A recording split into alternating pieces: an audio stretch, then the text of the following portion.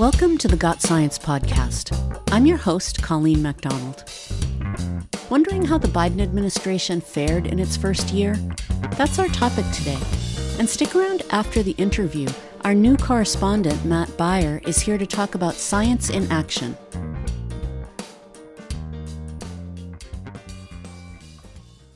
New presidential administrations inherit the White House as is. That is, they take on the issues and messes from the past person in office. The Biden administration faced an especially troubling mess concerning federal science policies. The Trump administration took a hammer to science during its term through attacks on the federal science workforce and its denial of climate change and the severity of the COVID-19 pandemic. 1 year later, how has the Biden administration managed to restore federal science? Pretty well, it turns out, with a lot of room for growth. In a new report released by the Union of Concerned Scientists, the Biden administration has shown some improvements in increasing the number of scientists in the federal workforce and made a commitment to focusing on justice in environmental issues. However, they still have much work to do. The Biden administration must ensure that federal science doesn't become an absolute mess again when a new president takes office. Science's place in democracy should not be left to the whims of political leaders, and it needs to be protected through rules and safeguards. UCS investigative researcher Taryn McKinney discusses what's on the line and how the Biden administration can continue and improve its support for science. Taryn, welcome to the podcast. Thank you so much for having me, Colleen. I know you've been keeping a close eye on President Biden and his administration since he took office, looking at a number of science-related issues. What are the biggest challenges that the Biden administration has faced in the first year? Well, to answer any questions about the challenges of 2021, I think we have to sort of start with 2020. The pandemic killed hundreds of thousands of people in the US. The country was plagued by natural disasters, including wildfires made worse by climate change. And the president at the time was spouting misinformation about COVID-19, for example, and even the 2020 election. And all the while, federal science was under attack. So the Trump administration muzzled scientists, stalled research, hired partisan hacks instead of qualified experts. The list goes on. And actually, we tracked probably 200 some attacks on science that happened under the Trump administration. So when Joe Biden and Kamala Harris were sworn in January 2021, their administration inherited all of these crises and then some. President Biden stated at the very beginning that he would listen to the science. Has he done that? The previous president set an exceedingly low bar for what listening to the science looked like. But even given that low bar, I think that so far Biden has gone above and beyond on prioritizing science, listening to experts both in and outside of government, and also doing their best to bring scientists back to government after enormous losses that we saw under the Trump administration. So I was astounded by the sheer number of federal scientists that left. So let's look at the numbers for a minute. I mean, I know you did an analysis last year of staffing data from federal agencies. So can you tell us how many scientists left? Yes. So we did some analysis last fall where we looked at years of staff, actually, in some cases, decades of staffing data from federal agencies. And we found that 5 federal agencies alone lost more than 1,000 scientists collectively between 2016 and 2020. And these are scientists of all stripes: biologists, economists, engineers, doctors, everything in between. So those are really horrifying statistics, but agencies also weren't impacted equally. So, for example, the Environmental Protection Agency lost a ton of scientific staff, about 6%, which doesn't sound too big, until you learn that that is about or almost 700 people. And those losses happened across fields. So, for example, the EPA lost 1 in 10 chemists and 1 in 5 ecologists. And the Fish and Wildlife Service lost about 4% of its scientific staff, which is about 230 people, which is astonishing. And the research branch of the Department of Education, which is pretty small, lost about 33 scientific staff, which doesn't sound like too much, but that's actually a 19% decline in scientific staff in that branch. And these aren't nameless, faceless automatons. These are human beings who've dedicated their careers to the public good. I mean, these are the scientists and the experts who work for the government on behalf of the public, of us, right? You know, you, me, your grandma, all of us need these experts. And what are some examples of the type of research that these scientists do? These are the scientists who mapped the human genome and created the World Wide Web. And these are also the scientists who work every day to protect our food supply, study climate change, keep our water and air clean, and so much more. The numbers of scientists who left is dramatic. How devastating is this loss of institutional scientific knowledge?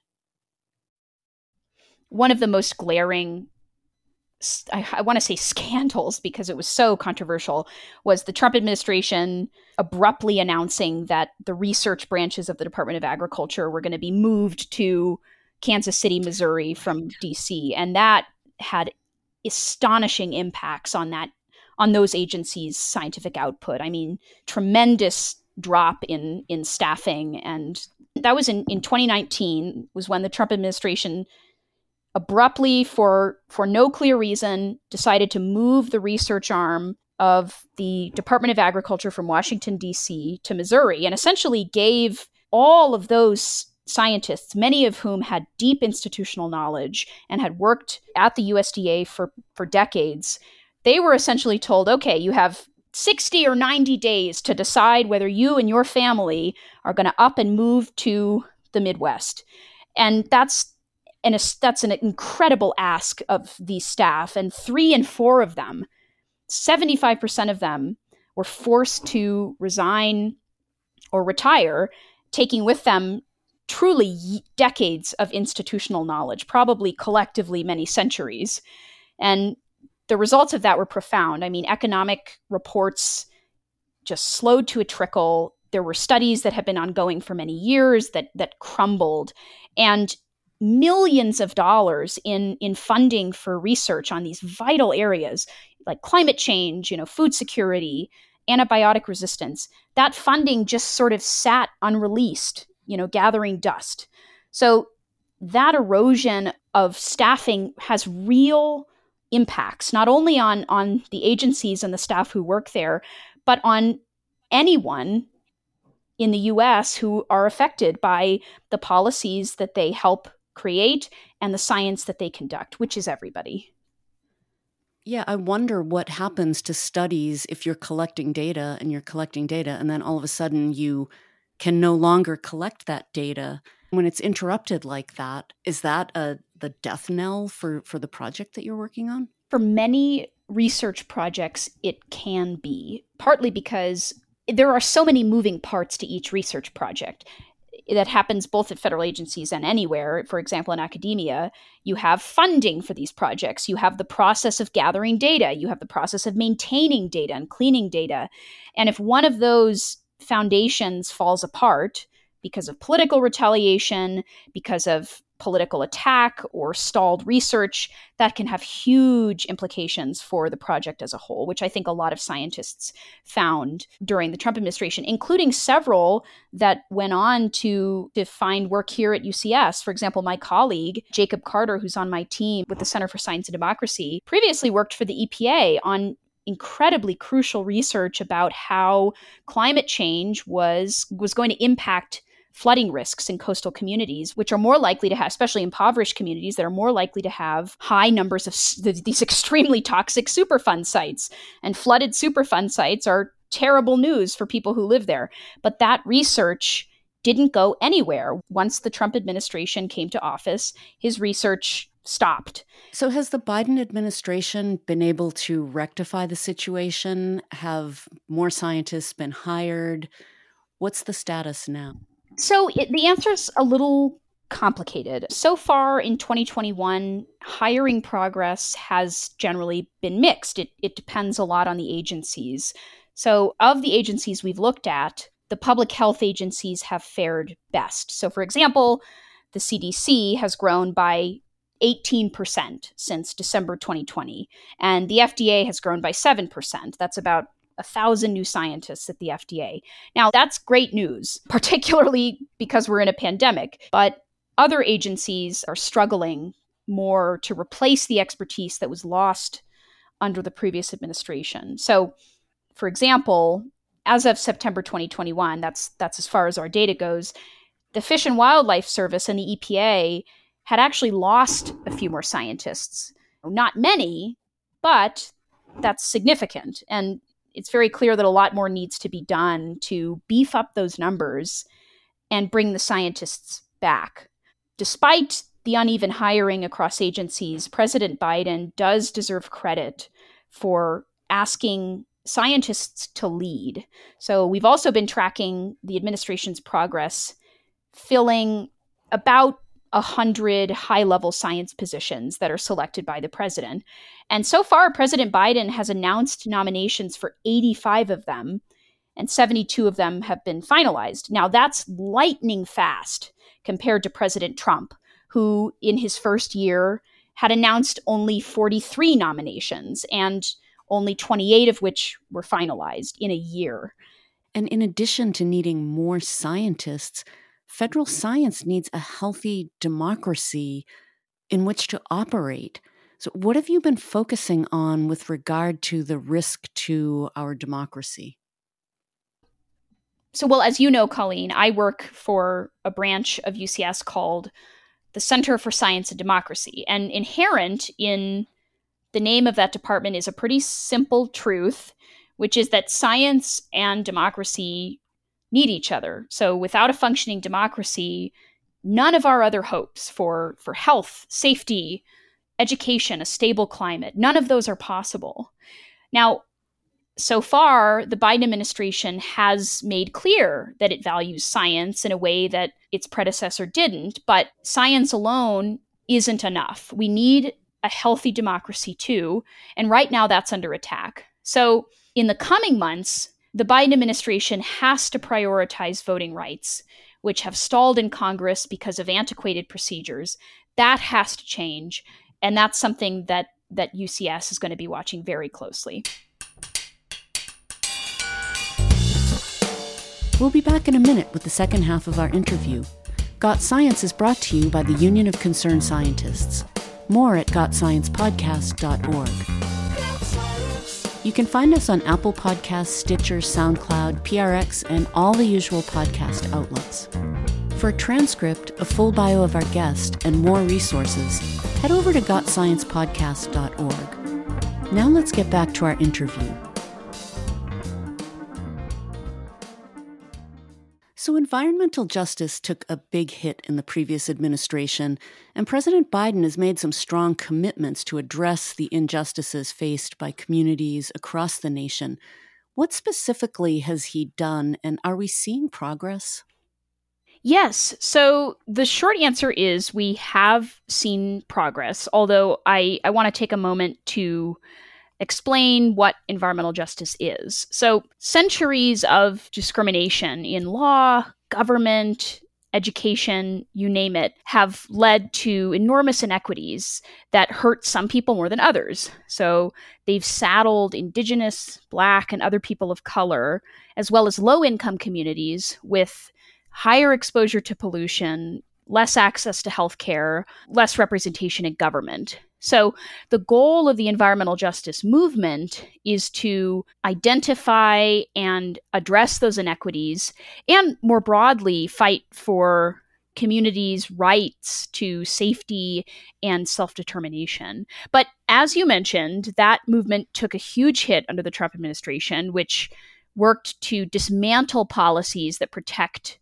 marginalized communities. Now, Fortunately, the Biden administration has acted quickly on that front. So in its first week alone, the Biden administration, President Biden signed 2 new executive orders focused on racial equity and the environment. And the administration has also pledged to dedicate at least 40% of energy and infrastructure spending to disadvantaged communities. That's the Justice 40 initiative. So those are really exciting things to see.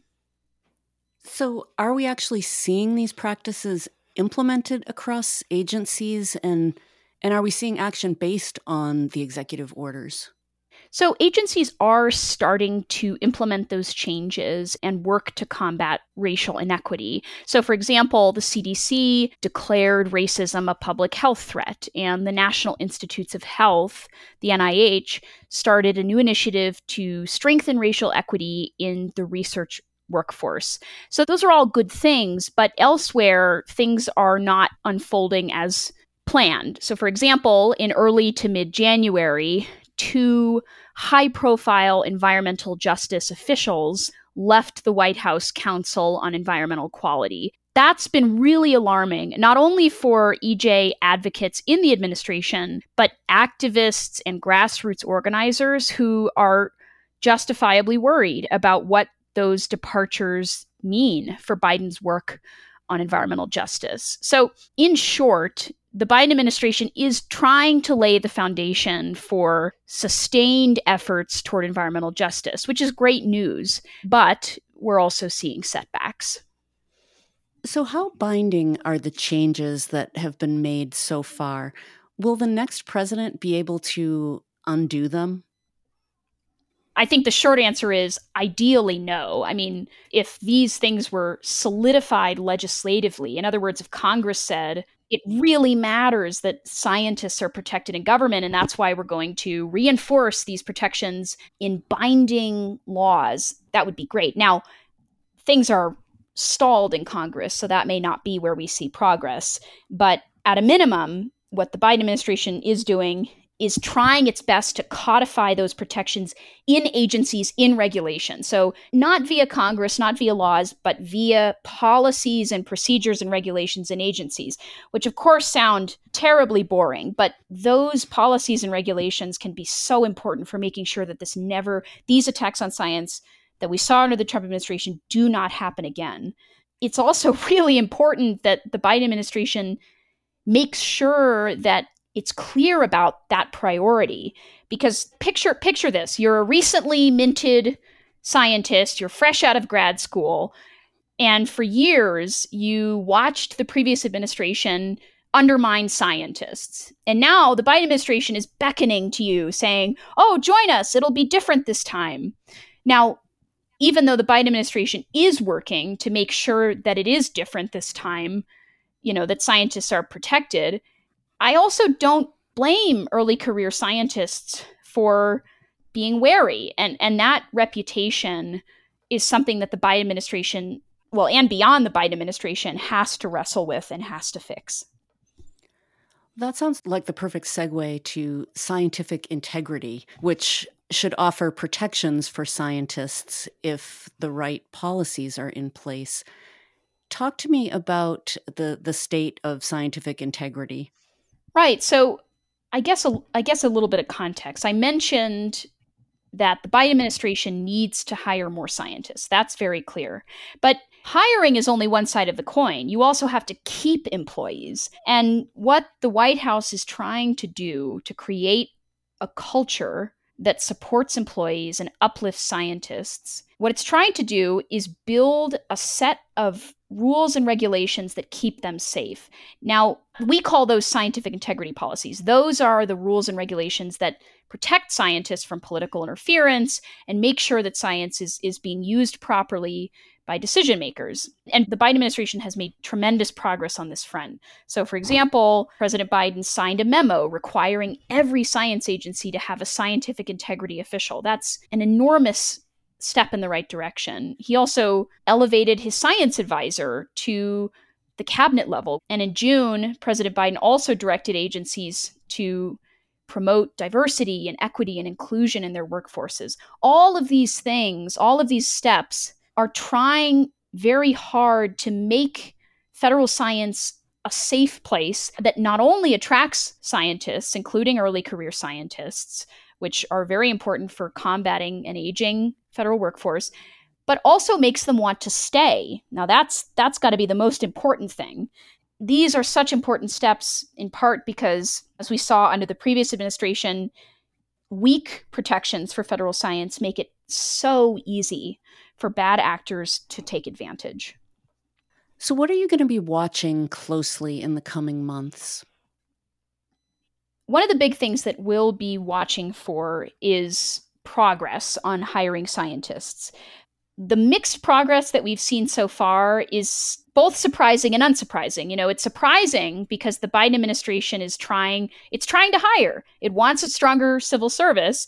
There are thousands of job postings open for positions across the federal government, but it's also unsurprising that the progress has been mixed and maybe slower than we wanted because the hiring process for federal jobs kind of stinks. It's slow and it's tedious and it's often difficult to navigate. And that's something that the Biden administration needs to improve. So that's something that we're going to be watching pretty closely in the coming months. Where does the administration need to do better? So on most of the issue areas, we have seen great steps in the right direction, even though more must be done. But the big exception to that is President Biden and the Biden administration's work on nuclear weapons, which is of grave concern. Now, back in 2017, President Biden criticized the expansion of the U.S. nuclear weapons arsenal, but the White House's first budget request did absolutely nothing to scale down the previous administration's record-breaking nuclear spending. And now our nation is on track to spend more than $1 trillion on its nuclear arsenal over the next 30 years. That's an obscene investment in a type of weapon that could end humanity. And that's something that the Biden administration has to do better on. So, Taryn, give me your top 5 list of the things that you really want to see this administration do. Well, first of all, limiting this list to 5 goals is pretty hard. I'll give it a shot, but I should say that before we can even start talking about goals, all of these goals are contingent on a functioning democracy, which is at risk right now. I'd consider that an umbrella priority. And once we've got that umbrella priority solved, once we have voting rights protected and this critical legislation passed, then we can worry about these priorities. But I'd probably start with, number 1, expand the federal scientific workforce and solidify policies that will keep that workforce safe from political interference. I would say, number 2, set even bolder goals on combating climate change and work with the world to solve the climate crisis. I would say, number 3, follow through on your promises to prioritize environmental justice and the well-being of marginalized people in the US. I'd say number 4, do everything you can to make our transportation, energy, and food systems more equitable and more sustainable for the long run. And I think, above all, please listen to the experts, lead with science, speak the truth, because that's something all of us are counting on. Taryn, thanks so much for joining me on the podcast. This has been a great conversation. Thank you so much, Colleen. And now it's time for a new segment we're calling Science in Action with Matt Beyer. Imagine you turn your kitchen faucet on and filthy brown water pours out. Imagine this happens all the time to you and your neighbors. Despite your complaints to city officials, nothing changes. Maybe they don't believe you, or perhaps they just don't care. Without analytical evidence of bacterial contamination, it's hard to get anyone to pay attention. As you may have guessed, this isn't just a hypothetical scenario. In fact, it's exactly what happened to many of the residents of Mebane, North Carolina in the early 2000s. Faced with what they knew was a contaminated water supply and broken sewage system, residents of Mebbane's predominantly Black neighborhoods sought to find that analytical evidence. And they wanted to do this without using the traditional university-managed research model. Okay, let's back up for a minute. A university-managed research model refers to academic research driven by a university. Academics develop research questions, collect data, and then they determine how to use the information. Because the university controls each stage of the process, the researchers' priorities may take precedence over actually solving the problems they're studying. This style of research has its place, but it's not always beneficial for people like the residents of Mebane. So in 1994, residents of the city formed the West End Revitalization Association, in part to address the lack of safe drinking water and sewage services. The group tried out the university-managed research model, but they soon found that researchers weren't interested in sharing credit for this work or in helping them clean up their water. So the West End Revitalization Association formalized a new approach to research partnerships between universities and communities, which centered Mebane residents as the principal data collectors. This model came to be known as community-owned and managed research. Community-owned and managed research emphasizes the knowledge and skills of community members to develop and manage a research agenda. Importantly, community members retain ownership of any data collected to help inform solutions to the problems their neighborhoods face. Using this new framework, the West End Revitalization Association partnered with researchers at the University of North Carolina at Chapel Hill. The university helped train Mebane residents to collect data on local environmental hazards and worked with them to present their findings at public meetings. In response, city authorities approved the installation of new sewer lines and funded new water projects throughout Mebane. Their efforts turned out to be a victory for communities far beyond the city. The new model wasn't just groundbreaking, it was effective. Today, many research institutions and the federal government have adopted similar models, including the Environmental Protection Agency. The EPA currently funds 34 organizations across the country to conduct projects using a similar framework for community partnerships. This ongoing work by the EPA is the legacy of the Mebane organizers. It's a reflection of how research, driven by residents in their own neighborhoods, can create tangible change. And it's a reflection of the wisdom in asking not just who is involved in science, but how are they being involved? As the Biden administration pursues plans to create new data collection processes to identify disadvantaged communities for federal investment, it's important to consider this question. They might just find their answers in Mebane, North Carolina.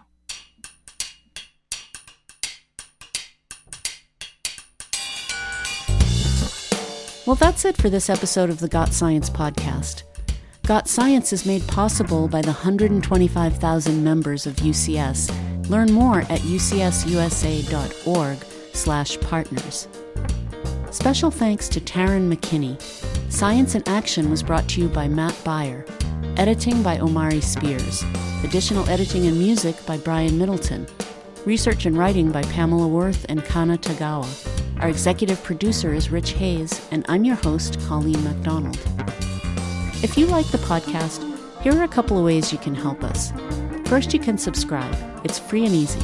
Just click on the subscribe button in your favorite podcast app. Another way to help us is by leaving a review on Apple Podcasts. If you'd like to connect with us, check us out on Twitter at GotScienceUCS. Thanks, stay safe, get vaccinated, and see you next time.